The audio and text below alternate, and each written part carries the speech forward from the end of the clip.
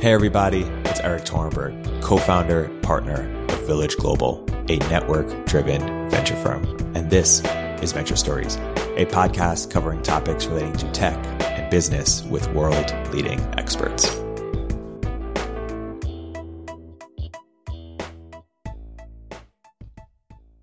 Hey everybody, we're now accepting applications for our Network Catalyst Accelerator program. Founders in our program have gone on to raise money from Lux, Spark, A16Z, Slow, First Round, SUSE, Homebrew, Mavron, Obvious, NFX, Signalfire, and many more. Learn more and apply at villageglobal.vc/network catalyst.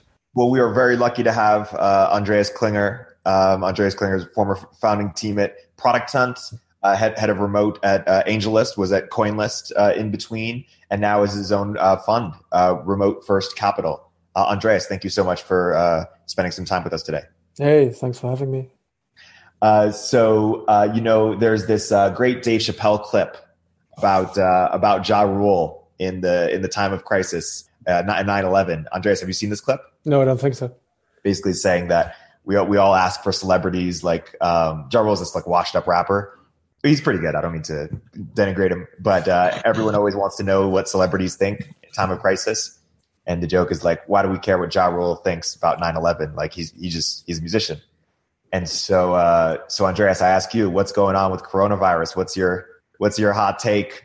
This is, asking the celebrity about, I'll narrow the question a little bit. Obviously coronavirus is way bigger than remote work, but does this merely accelerate what was already going to happen and just make it quicker, or does it change the fundamental structure of how we were thinking about it?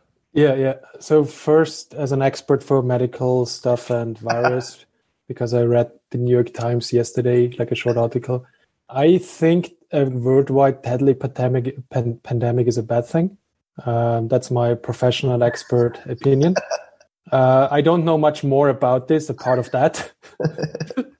So that's like, if you want, that's as much as an expert opinion I can give on that topic. The situation we are in is kind of weird because, a lot of people work more remote now. Not so much, it's like everybody's forced to do it. Everybody's forced to do it from 0 to 1 within 1 day. Everybody has kids at home if they have kids, and everybody has like really bad work from home setup where they just constantly have back pain or sit on the couch for half a day, So in reality, this is not so much about remote work. It's much more about emergency work from home setups in a way. And that being said, all of that with a big disclaimer that we are the few lucky ones that actually have the opportunity to do that. And there's a lot of people who have jobs where it's like impossible to bring them remote, at least yet, So I'm personally think like a part of the fact that I think it would be nice not to have a pandemic in general, I also think it won't create that much of a positive impact on remote work than we think right now, compared to any other economic crisis, because a lot of people will also have very negative experiences with remote work in general right now, and like a lot of stressed experience. We'll see that companies going down because of like this kind of forced setup, So it's kind of like a double-edged sword. I personally, I'm not, let's say, it sounds stupid, but I'm not excited to have a global deadly pandemic right now. Yeah.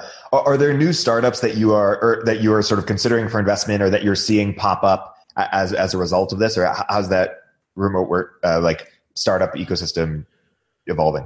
Yes and no. Like as an investor, VC personally, not so much, because I don't think it's a forcing function for a lot of startups right now. Like if you have a somehow good enough idea, now a lot of people will try it. This doesn't make your ideas more sticky or better. You just have like no more traffic right now. So if you don't make the traction now, you will never make it. And maybe that's good, right? In reality, though, I talk to a lot of startups that now have the traction that they didn't have like 3 months ago, but the fundamental business behind didn't change. So it's still not a good venture case. It's maybe now a good case for angels to jump in, help with money, and then later on get dividends, But it's not a good classic venture capital case because A, hopefully the pandemic is not happening for forever. And B, it's still not the team that came up with the really big game-changing ideas, and it's still not the product that was this game-changing idea. So I have a ton more meetings, but I don't invest faster than I did before. That's currently my stake. And regarding the negative experience, I mean, you're particularly a fan of co-working space, right? Or people getting in the same place if they're in the same region, but just more distributed work, or talk more about how that's different than sort of the current work from home setup that people have. Yeah. Like I personally don't like working from home, which is weird if people associate your stuff with remote work. I believe the best setup you can have is like rent a small office with like 4 or 5 other remote workers, friends, and work from there. Doesn't need to be people in the same company. Maybe it's even better if they're not in the same company, because then you can rent about the idiots in your company, maybe, But in my experience, this is a more professional separation. It's like just a clearer boundary between private and professional. I personally enjoy that more than working from home. And I also could imagine this in the long run to become a default state for a lot of remote workers that live in, like, I would say, cities or hubs, where like having a flat that's big enough is just not reasonable, or maybe they just don't want it. I don't see how you can make this a venture scalable business personally, because it's like, what do you actually offer as a product? But I can see this as becoming a default pattern for a lot of people. Yeah. So a lot of people in On Deck right now are going to start companies or starting companies, thinking about starting companies. What are the frameworks that they should have in mind in terms of whether or not they should start remote? To what extent, what part of the team should start remote? How should people, companies forming now, not just in coronavirus, but in the next 6 months to a year, be thinking about building remote? So right now, I recommend starting remote, just for the safety of everybody. So like there's a few misconceptions. For example, that you cannot do early stage as a remote team. I strongly disagree. A lot of people think of remote as like a binary concept, like you are remote or you're not remote. It's easier for you as a mental model to think of it like it's on a almost like 2x2 or like an two axis. One axis is like how close are you to the next hub of your team, and the other one is how distributed is the time, how distributed across time zones is a specific team you work in. So a company has multiple teams, and your specific team doing for example, mobile engineering is like only in one time zone, and that's fine, but like none of you is close to any of the hubs of your company or the regions, the cultural centers of your company. For a remote team, for a startup, like starting out right now, it's similar. So like much more the time zones will become the problem than actually working not in the same place. I personally think there's a lot of value to actually meet to discuss stuff. A lot of discussions are actually more productive online, which is a conception that most people don't have because they assume brainstorming in a room is easier and better. In my reality, in my experience, it's a lot of complicated discussions work better in documents, and additionally have meetings in person if you need them. So that's how I think about this as like a structure. Personally, I would recommend early stage teams to meet in person just to get like a lot of the nuanced discussions around pivots and product fit, like that is usually easier in person, but it's not mandatory. So I don't think that the current cohort right now has any major disadvantage to previous cohorts of On Deck. Yeah. Are there certain types of companies that are better suited to be remote than others? Consumer enterprise?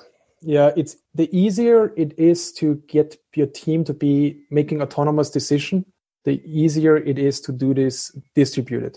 The reason is quite obvious, because if people can make decisions on their own, they don't need to ping somebody else for like feedback. You don't need to micromanage them that much. You can solve this or fix this by having better processes and better clarity, better prioritization, better decision making, blah, blah, blah, all these management principles, but the reality is still true. And I think because of that, a lot of the early big remote teams are all like developer-centric products, because developers just knew kind of how to make decisions and went ahead, And now we get to the point where like remote work becomes normal enough and experienced enough that like, different kinds like form. But it's still, if you have a big separation between the knowledge of the person actually implementing and the knowledge of the person talking, for example, to customer, this is a communication bridge that you have to close, no matter if you're co-located or not, but it's easier if you're co-located. So that's how I would, as a mental model, think about this. So Product Hunt maybe had the best of both worlds in the sense that it was sort of distributed, but you guys were all near each other, that you could meet in Europe, and it was the sort of engineering team that was distributed, and then the community team was all in one place. How do you think about, is your take that it has to either be all distributed or all in the same place, or how do you think about that? So personally, I think about like this. You want to have, I think somebody's just mentioning this, like events on like have a time zone overlap of like 5 hours roughly, and that usually means West Coast, including Latin America, to East Coast Africa is like a good, Eastern Europe and Africa. This is kind of like a time zones that roughly work. If one group gets up early and the other group stays up later, and that's one of the core things. For example, the engineers in Europe never met in person in Europe. Like we only met in America anyway. So it doesn't matter too much. It's much more about this time zone or whatever, because I think you can have enough meetings in a day if you have 3 to 5 hours of overlap and just schedule those meetings at that time. That's enough. And everything else you can do for documents and all this kind of stuff. I would be careful with having a completely asynchronous setup early stage in the product, because it's a lot about nuances and details and all this kind of stuff. So if you consider, for example, having an engineer in Australia and another one in Europe and another one in the Philippines, you will have a lot of problems with like actually managing meetings. And I would just like stay away from that in the beginning. I don't know if you remember, but we had early on an engineer in Australia for iOS who was amazing. He was like designer plus engineer, just like power machine, amazing person. But we struggled so much setting up the meetings and like just iterate fast enough on the iOS app. And early stage, this is just important to do. So we back then actually discontinued with him because of that. Yeah, Jono, I remember. What are some of the failure modes that early stage sort of remote or distributed teams face, and best practices to address them, or unique challenges to distribute? Yeah, I think the common thing that most people mention is just have complex discussions in docs instead of in person. So if you have a complex problem, you want to deconstruct a complex problem in a text, and then have people read that and comment inline, and just give feedback on that. Because that's just easier than having 2-hour-long Zoom call where everybody is literally dying because it's, oh my God, I cannot watch this person talk anymore. So that's, in my experience, the most important one. In reality, though, a lot of people, especially now, over-index on best practices around remote work. I think this is complete BS. Remote teams have like years to optimize. And if you optimize your own productivity as a team for years and your own personal productivity for years, you have very strong opinions how shit should be done, right? But for you, when you start out, do what works for you, and when it stops working for you, do something else, period. Like, don't overthink this. Like, you don't win by having the most amazing asynchronous communication tool that you internally use, or like the most amazing whatever. There's certain inherent differences around not being in the same place, and just try to be cognizant about them and address them. I know a lot of remote teams that do daily stand-up video calls, and I know a lot of remote teams that hate those things like to the bone. Both is fine. It depends on your team. I personally think the larger the team gets, the more experience the team gets with remote work, the harder it is to do this kind of stuff, but doesn't mean that your team shouldn't do it. So I would just do, like in the beginning, daily stand-up video calls to get everybody in the zone of focusing, and get a routine into those people in an early stage. And there's a lot of things where, like, most of the best practices you will read around remote work, read them, try them, whatever. Those won't make or break your business. What will make or break your business is decision-making, and focus on that. How should hiring distributed or remote be different than if you weren't remote or distributed? What new practices or different approaches might you have to consider? Yeah. For context, like we built at AngelList, AngelList Jobs, which is essentially the largest job board for startups and the largest job board for remote jobs to startups. So you have different problems on the candidate and the company side. Good teams have the problem they get too much inbound. If you have that problem, it's already a good problem for you. So let's not worry about this for now.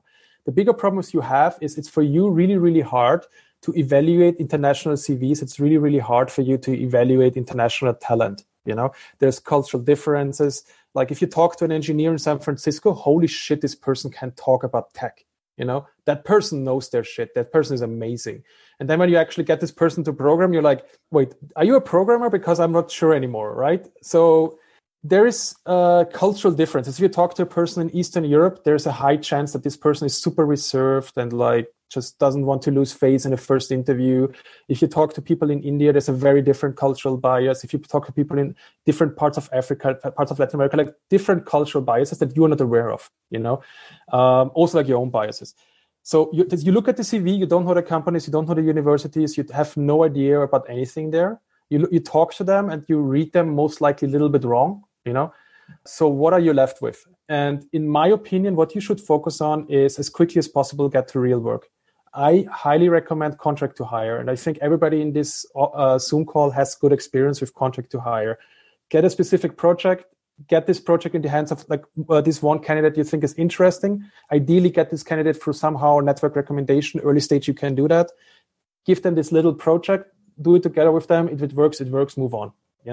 Don't overthink your early stage hiring process. In that case, a lot of people say it's super important who you hire. I fully agree, but nobody tells you how to do good hiring.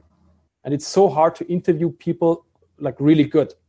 So in my opinion, what I would do early stage and also later stage in remote team is check if you can work with this person, talk with this person, get them real work, make sure the rest of the team likes them and like can work with them and wants to work with them.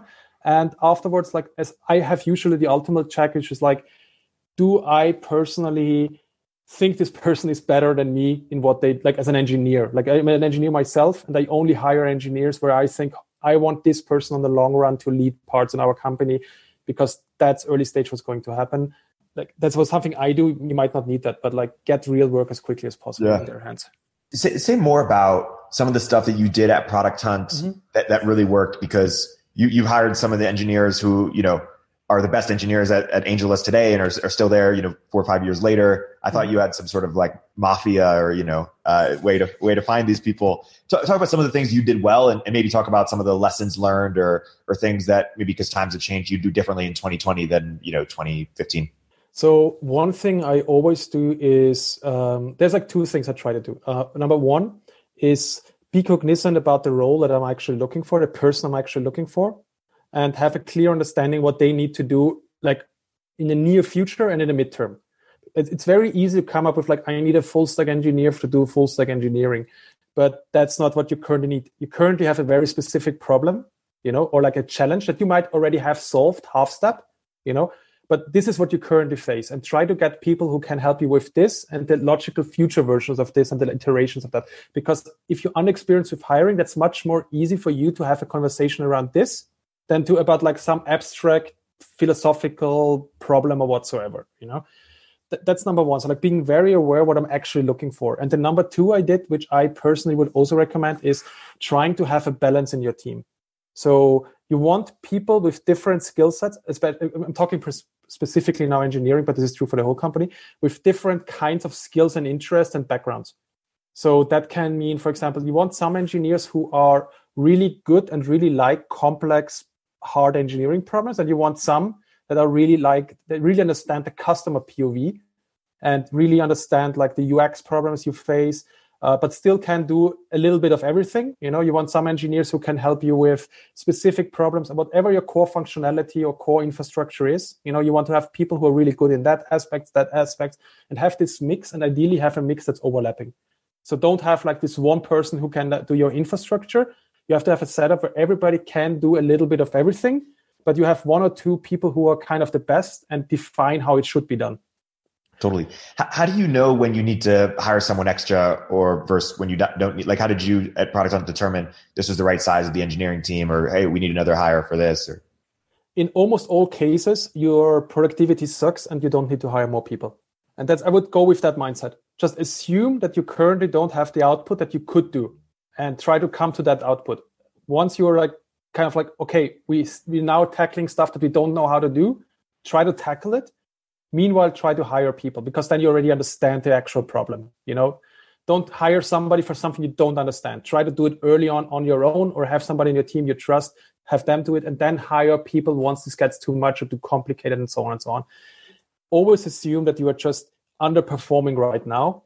And once you see like work that can be isolated and problems that you're facing where you can dedicate like somebody, and you should dedicate somebody, try considering hiring around that. Always over-index on not hiring. That's like my biggest advice to anybody. It also forces your team to step up. And one thing that Naval told me, which I love as an expression and is so hard to do, and it sounds like a tweet that sounds amazing, is actually like an asshole thing to say, but it's kind of true. Fire good people to make space for great people. There's always, you have people join you as a part of their career. They will come to your company. They join you for like 1 year, 2 years, 3 years, 4 years. At some point, people will leave, and that's like just normal. And you should expect this anyway. And you should just like help them if they're like want to transition, happen transition. That's one aspect to this. The other aspect to this is at some point you might hit the point where this person, like it's not the right fit anymore what your company is doing. I'm not talking about your company is now growing that much or whatever. It's just like this person is a junior engineer. Early on, you had enough work for this kind of junior engineer. This person is it is, but this person isn't getting to the level what you currently need. You don't have the resources to staff that many people. You need to replace this person. That's completely normal and understandable, but do that early on. Like have this always like in your back of your mind. Like, is this a person I would rehire? And if not, like replace a good person with a great person. Anyone can take that tweet. It's open. Whoever takes it first. Andreas, talk more about what you did on the productivity side in terms of dividing up the work or best practices around making sure that you were getting the most output from your different inputs. Yeah, there's 99% of that is management 101. Most problems you will face in your company have more to do with you than with your team. So that means things like if you struggle trusting your people that they do their work, that means you did something wrong. It means that you didn't set up the processes right. They don't know what to do. They don't know how to evaluate their work. The expectations are not clear. You don't have ways to define what is success, blah, blah, blah, all this kind of stuff. Or they just don't know what this company is actually supposed to do because you change your mind every 3 weeks, So most of the problem you will face in your company and most of the productivity problems you face in a company will have to do with the founding team. And that's kind of the reality of that. You can think of it that way, saying like people times context is output, and you're in charge of the context. Your job is to make sure they have the context to actually succeed. And there's like million lines and books of advice on how to do that. Like read all of that, ignore all of that, pick the ones you think is right. You can anyway only succeed in your way, and you cannot succeed in somebody else's way. So just like consume all of that. You mentioned 99% of his management, 101, sort of Andy Grove stuff and stuff that's emerged from that. Is there the 1% that's the, what's the Andreas-ism or something that's sort of unique to how you approach it? Decision layering is one of the number one things I would look at. Is be sure, like early on, this is not so much a problem because everything, right? But it's still like, what is your responsibility as a founder? What is the responsibility of this other person, the other person, And think of it like, what decisions can you push down as much as possible? And we have this weird thinking of like a hierarchy within a company, which is like this, what is it called in English? The organigram of like the people, and the boss is in the top and everybody's in the bottom, In reality, the people in the bottom are doing the actual work and talking to the customers and they're handling the product. They know more about what should be done than the people above. The reason why we have this weird setup is because that's how communication usually works, and communication has complexity problems. One thing I would try is like in your head, flip this around and see how much of the decision making can you push to those people and what decision you should not push to them because that's just lazy. One thing I did once was like I taught this was like previous startup. I asked my marketing person to define the vision of the company because we needed one for the website.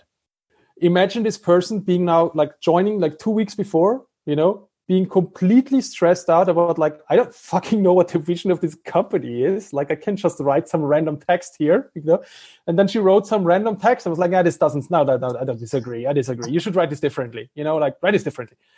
This person freaked out, like completely freaked out. Understandable. Like that's not her job. And that's almost like a low stake thing, that's like just write a text for a homepage. Doesn't matter worst case, But a lot of us do this for a lot of other things because we go back to our comfort zones. So as a founder, if you're an engineer, you like coding, I noticed I always code if I don't try to face a real problem, Maybe you do the same. If you're a business-centric founder, you like to have meetings. You like to have dinners, maybe not now, but like in general, You like to talk to investors because that's fucking awesome. And like you feel special and they make you feel like appreciated, Especially Eric, of course. You like to go on Twitter. Yeah. But in reality, all of them are a waste of your time, most likely 99%, especially Eric, obviously. And so you do this because it's your comfort zone. I had a co-founder who was designer, who was like, we had like stress and he started like tuning our logo. Of course, it's his comfort zone, But as a founder, you don't have the luxury of always going back to your comfort zone. Like this is something you can let team members do from time to time, But as a founder, you don't have this luxury. So like think about like, am I doing this right now? Because if yes, you'd have this decision layering and it's currently broken. You're not doing the things that you should do and you push those things you don't want to do or basically non-done decisions you push to other people, and therefore like bring them into a bad situation. And that can mean you change your mind. That can mean you didn't make up your mind. Can mean you didn't figure out the product market fit or the sales. You ask somebody to do sales before you even know what the product is. This is something I did multiple times in my life, Yeah. You ask somebody to make marketing for your product before you have product market fit or retention, So you basically don't do your job, and now you ask other people to do their job, and they just struggle doing it. That if you want like the 1% Andreas advice is like, do your fucking job. That's my 1%. Tweet that too. Comp. So especially if you do, contract to hire, how do you think about equity conversations? Do you have it early? Do you have it later? Comp in general for distribute hire. Yeah, I suck in that. It's really, really hard. So if you struggle coming up with good comp across different regions and different talents, it's really hard. Everybody struggles with this. So I will tell you the beautiful version, and I will tell you the reality. Okay. So the beautiful version is look at, for example, the model that Buffer or GitLab are doing, have have a base salary brackets for each kind of role, and have regional multipliers and skill and talent and experience multipliers on top of that. There's a lot of people saying we pay equal to everybody everywhere. And if you look, most of those hire either not many people or they only hire in the Western world reality, So there's some people who manage to still do it with global teams, and I appreciate that. But even those usually don't pay San Francisco salaries. They say we pay San Francisco salary and then pay a senior $130,000. That's not a senior salary in San Francisco, but especially not for a really experienced senior. Base salaries, regional multipliers. This is and look at Buffer and GitLab, right? So now comes the reality part of that. You're a startup, fuck other people, fuck their compensation, fuck everything. You need to get this thing actually to work, So you want to pay fair, and that's important. You want to have it's much more about internal fairness and about the position that those people can actually focus on work, and that they can actually, let's say, have a comparable lifestyle to each other, If your company raises more money, increase the salaries, try to be market competitive and so on and so on. But quite frankly, quite honestly, you can't pay amazing salaries early on, and you shouldn't try to, in my personal opinion. I would, instead of hiring expensive people in San Francisco, which have to charge 100K, 150K plus, consider hiring talent in flyover states, Latin America, in Africa, in Europe. Consider hiring those people for 50 to 120K. And in most cases, you will have a fair salary in that range, and then discuss equity additionally, which is by itself an own discussion. So I would do that. So if I would, for example, right now start a new company, I would think of how low can I get this to be still fair to the people that join me? Because in the reality, the worst thing that can happen to them is that they trust you, they join you, and then afterwards they have they have 2 years on their CV of a company that nobody ever heard of, went nowhere, or 1 year of a company that went nowhere, is completely obvious failure because you just didn't manage your budget right and you didn't make this company succeed. And that's worse to them than having a lower salary, in my opinion. Totally. And let's just double down on equity for a second. So what do you say to people who ask early on about it? I don't have a good answer to that. I think you have a stronger answer to that than I do, because you have more market transparency. This is something I always struggle with. So if other people struggle with this as well, I feel you. Yeah, totally. Yeah, I don't have a great answer to it. I think it's easier to have different salary based on people leave. I think the equity argument isn't necessarily I think you can, if the person is just as good, I think you can. It's just a negotiation, really. Yeah, I have the same POV. I'm more equity I would pay comparable to everybody, depending on their skill set. Salary I would pay comparable to the cost of living, and that doesn't make sense. I don't know, but that's how I emotionally think about this and how I would approach this. Another good thing about equity is you have vesting schedules. So if they don't work out, you can fire them, and all of that problem is solved.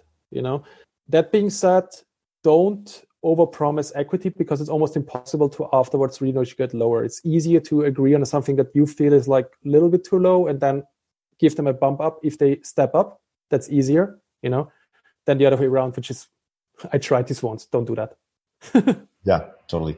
And the best practices for the contract work, is it just find a project that's somewhat meaningful, put a time, is it a week? Is it 2 weeks? Like, what are best practices around the contract work itself? Depends on the stage you're at. What I would do is, you currently have a challenge that you might have already half solved, you might have a new challenge, something you really, really understand. Use this in your interviews to just gauge how people think about this. This is step one. And when you actually isolate contract, if you're really early, it doesn't need to be like a completely isolated project. It can be a core part of what you do, because you don't have the luxury of saying, you know what, you start a mobile app, we don't need it right now, but like whatever, right? You don't have this luxury. So it could be or should be a core part of what you do, and gives them more responsibility early on. One big mistake that I did, which I would highly recommend being careful with, is if you are talking to people who are freelancers and contractors, they have an hourly rate. And that hourly rate is relative to the fact that they won't work the whole week, because clients only book them for like 2 days a week, maybe, and then they have like 1 week of nothing because they didn't have a client. The hourly rate or daily rate usually tries to compensate for that. When you talk with somebody and say like, hey, we want to do this project with you, realistically, this is 1 month or 2 months, this won't, or like even if it's 2 weeks, try to agree on weekly or monthly salary that's comparable to a future's full-time salary, then divide and multiply, like let's say 1.3 to be fair, and do that instead of multiplying the normal hourly rate. It sounds obvious, but I did it like multiple times. I didn't do it, and multiple times I had like freelancers afterwards saying, no, I want to stay freelancer because it's good money. Yeah. How did you find your best distributed hires up, sort of, taking editorial liberty, like Rado and Vlado? Like, how did you, were these people obvious? Were they not obvious? Were they through your network? How did you find them?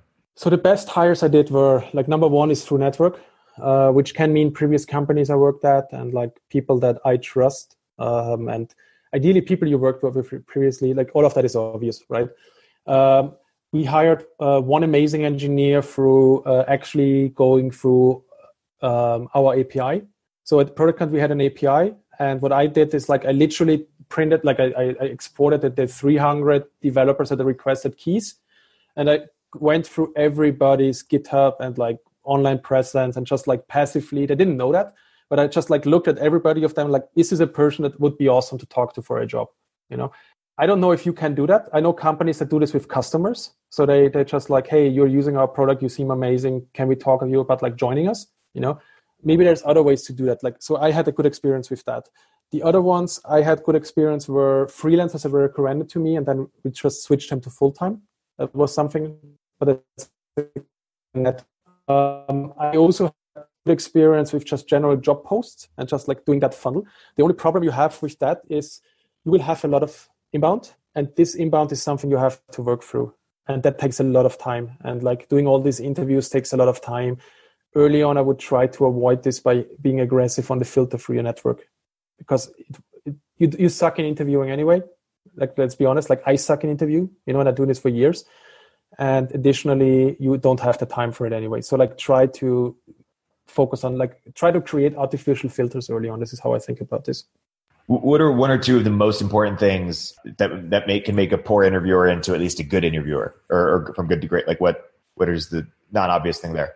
Okay, this sounds weird, but record the interviews, have a transcript, and afterwards read it again yourself. There's tools to do that actually. There's like MetaView.ai, for example. There's other tools, but worst case, just like do it like YouTube. Zoom offers all of that. Record it and transcript. It's something where you can just go back and look at the actual interview. And what you will notice is, like, a classic one is like an engineer talking to a female candidate and talking 90% of the time. And then afterwards writing something like, this person doesn't have strong opinions. That's super common. That's something you can do. Another one is being really, really aware what the role should do and ask them actual problems that you face and how they would tackle them. And have a good enough understanding about the problem that your bullshit sensor is like working, that when somebody is like talking nonsense, or talking stuff that you have tried that's obviously not working. That's the two things I would do. Talk about, let's zoom out a little bit. Mm-hmm. What are the big debates that are happening right now in remote work or distributed work, and where do you find yourself on some, like, what are the most contrarian beliefs you have? We talked a little bit about private equity last time, but in terms of doing, building distributed companies well, what are the big debates and most contrarian beliefs you have on it? I consider most of those discussions complete BS. Like, people have different preferences and they are like so hung up with their own opinion, like whatever. The big debates right now you have usually around asynchronous communication versus synchronous communication. How important is what? InVision has several hundred people all work on Eastern time. GitLab has several thousand, like 1,000 something people working all completely asynchronous. Doist is completely asynchronous to the point that they don't even have Zoom calls when they should have them sometimes. So there's like opinions about that, great. I think the answer is in the middle. Jesus, what a shock, right? The other big discussion is usually around salary. So should I pay everybody the same? Should I have like regional, blah, blah, blah? Again, the answer is like in the middle. You want to have competitive salaries because the best people you will talk to will expect international salary and not like Mexican, like I live in this little town, like salary, So they will expect an international salary, but international salary still is most likely lower than, for example, a San Francisco salary. So again, the answer is somewhere in the middle, My most contrarian take on remote work is like standing desks. Like Eric reached out to me because he thinks I'm an expert for remote work. That to me means like I'm an expert for standing desks. Here's a button, it goes up. Here's a button, it goes down. Yes, it has disadvantages. You need a power plug. It's very heavy. It's more expensive. You need to, maybe people can't get this in where they live. It's like not ideal for everybody. But in the end, it doesn't matter if your company has standing desks. This doesn't make your company succeed or not. So there's like, this is my most contrarian take. Like right now we have this big arc around remote work, which is pushed by San Francisco because they just realized there's more people in this world. They realized, holy shit, there's people outside of the Bay and even outside of America that have talent, and that have amazing projects to work on. And that is just like mind blowing, and that's happening right now. And additionally, we of course have like Corona going on, but that's my contrarian take. So how would you reframe what your core expertise is then? I'm good in making shit tweetable. Me too. Yeah, that's like literally my second core competence is like making people believe that I'm good in anything at all. And that's about it. Everything else is stuff that everybody else can do. It's just like take a problem, break it apart, and like, again, break those problems apart. Most problems you face are not complicated, they're complex. So you tackle complex problems different than complicated ones. You just break them apart, period, Everything else is nothing special or magic. Everything else is just having done something that somebody else hasn't done in the past and seeing if it works or not. But to be fair, that gives you like a head start of like maybe 2 years in reality, maybe 3 years if you specialize in some certain regions. But everybody who takes 3 years and just like goes really deep into something, learns a lot, or like Eric like talks to like literally every expert in the world, or reads like millions of books, or like just does their job well for 2 or 3 years, can easily overtake anybody else, So that's how I think about that. Totally. I want to open it up in the last 5 minutes for maybe a couple questions. If anyone wants to ask a question, now is the time. Otherwise, I have a couple more I'll ask. I'll give 20 seconds. If I may. So Andreas mentioned that, like one of the greatest ways to evaluate people you're hiring is basically hire them to do a contract. But before that, minimum, criteria to hire someone for that. So my connection dropped again, but I will pretend that I heard the whole question. So you basically said, what's the minimum criteria for evaluating people before you get to the stage that you are willing to give them a project? Okay. So basically, let's say you have 10 candidates and you need to compare them, right? That's like a realistic scenario. Early on, go for seniority, like more experience. Doesn't need to be 5+ years, but it should be 1 or 2 years, Go for people who have experience with very, very similar products because they had like all the learnings. Go with people who have very similar tech stack. Take, if you can, something really unique and new, try to deconstruct your business into, let's say, a 2x2 grid and say, like, what are the aspects of our business? So it might be cabs, mobile apps, ride sharing, and maybe just like hypergrowth, and then that's Uber, Like that's like the 4 aspects. And maybe you can get people who worked in companies who did one of those building blocks if they didn't do all of them, and then hire them specifically because of that background. That's how I would evaluate them early on. If you still have too many people, give them, what I do is basically a take-home challenge where you define a super simple little thing that's very close to what you actually have as a challenge, as an actual product. Maybe like it's a simplified version of your product. Give it to them. Do like a few little things in there, like make a few things intentionally wrong, or have like some tests broken, or like little things that you care about that they should get but don't have to get. Give it to them and give them one simple challenge to do that. And like they should do that, get back to you when they have done it, evaluate, great. And then additionally, have a 1-hour call with them. Ideally, like have like your engineering lead should do that, but like have an engineering call with them and pair on the same code base they just worked on, now with a little bit more challenging task. And they should work on this while you feedback, help, whatever, but you work on this together and see how they actually tackle different problems that they will face in reality. So the concept here is like take home challenge and pair programming. And I would combine them, because one of the biggest problems you have with pair programming is you can't just give somebody something they haven't seen before and just say like, okay, now do that, and I watch you. That's super stressful. Combine those and you have a very good early filter. And that should get you from like, with these 2 things, you should easily get from like down to like 1 or 2 that you really consider. Can we quickly also jump into what kind of startups I would like to exist? Yes, let's end with that, please. Yeah, I feel like this is the right group. Yes, request for startups, Andreas. Is there anybody here like wants to start a startup? I don't know, a few people. Yeah, cool. Everybody, man. Okay, cool. So like me and Eric discussed this once. Like the really big things right now in remote work is, in my opinion, obviously private equity. Like buy companies, fire people, replace them with better people remote, optimize operations, have squads doing that, and buy the next company. I assume you don't have, let's say, several hundred millions or billions of a private equity fund behind you. And I will just skip this one idea and like move on to the next one. So there's short-term things that would need to be existing, and there's long-term things that need to be existing. Right now, we're in a situation where a lot of people have their normal business broken completely, but still need to make money to survive. How can you get those businesses online in a way that doesn't overwhelm them? I think there's multiple things that exist already, and many of them spaces are noisy. I get it, but maybe you can take maybe you can do a different take on some of those ideas. And friend of mine is a yoga teacher. She asked me for recommendations for what tools she should use to continue her classes.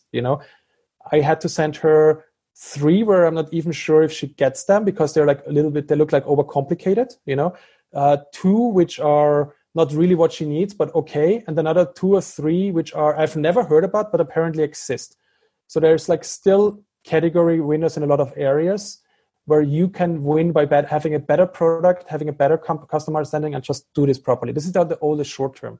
And that can go from online education for kids, telehealth, getting retail online, getting coaching and training online, all this kind of stuff. This won't go away after Corona. And this is almost like the same thing as we had back then when Y Combinator started. A lot of the Y Combinator companies that started back then, they weren't the first one doing it. They weren't the best ones doing it. They just persisted and stayed along enough and then just grew casually over time and now are really big companies. And I think we would have the same now with remote. So while I love if everybody has like a completely unique, amazing new idea, feel free to also take something you care about and just like do it better and just like focus on that. That's number one, short-term ideas. Long-term ideas, how I think about my fund. And also I think this is where the more the classic venture investing part comes in. There's 2 kinds of startups I invest in. One is improving startups that improve remote work. And the other one is startups that leverage remote work in a unique way. Improving remote work can mean the obvious ones, which are communication tools. Completely noisy space. Unless you have a fresh take, try to stay away from this. There's still people who will make new winners. Like Slack isn't the answer. Like there will be some asynchronous communication tool that has like a little bit of synchronous communication part in it that will beat Slack. I'm 100% sure about that. It will be closer to threads.com and Google Docs, maybe with a little bit of tandem, but this will beat Slack. That's for sure. You can try that. I'm the first person to invest if you have a good product. But in general, super noisy space, be careful. The other ones are global payroll, global benefits, all this kind of stuff. The problem you have with this is there's a limited set of categories that make sense to do global, and all of them require like really strong, complex operations. But there is still stuff that makes sense to just think about, what if I take something and now approach it on a global scale? This is another category. Another category here is remote teams in general are just a very attractive early stage customer. So maybe your tool isn't actually a remote tool, but you target remote teams early on because they have complexity needs compared to a bigger team, but are willing to just say, fuck this, I buy it, even if it's half done, because we need this right now. So consider maybe not doing like a tool for remote, but a normal SaaS company that makes sense in general for any digital knowledge company. But you start with remote teams as an early customer segment just to have a very good customer to start with. Another group I look at is, how does society change when more people work remote? What are the differences? How do villages, cities, hubs change? What are new opportunities for rural areas? I recently invested in a company that's focusing completely on rural economic development. There's a lot of stuff to be done in that area, but you should have obviously like a unique take on it and all this kind of stuff.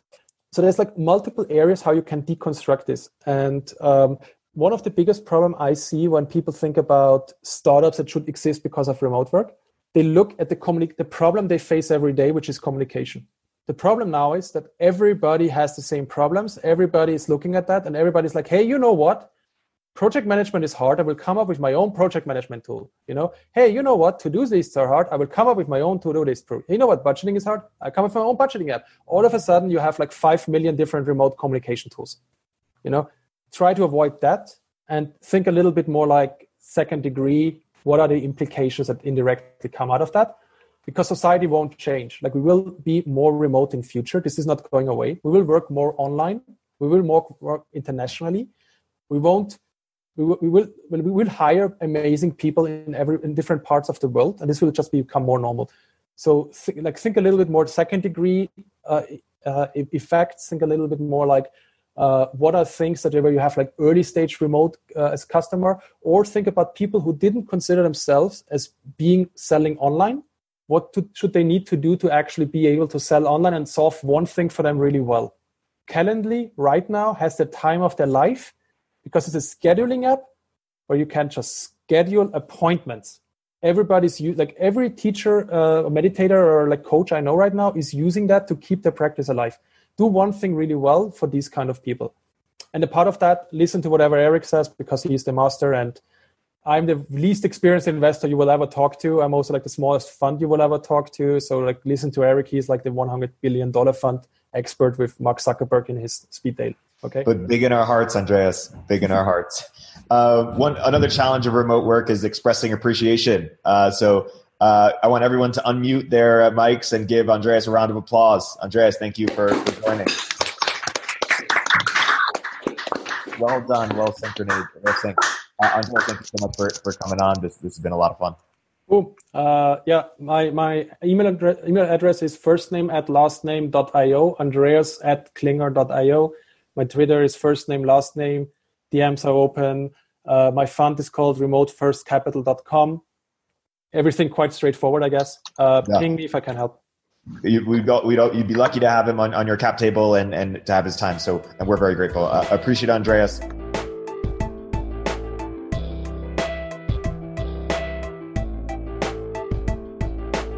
If you're an early stage entrepreneur, we'd love to hear from you. Check us out at villageglobal.vc.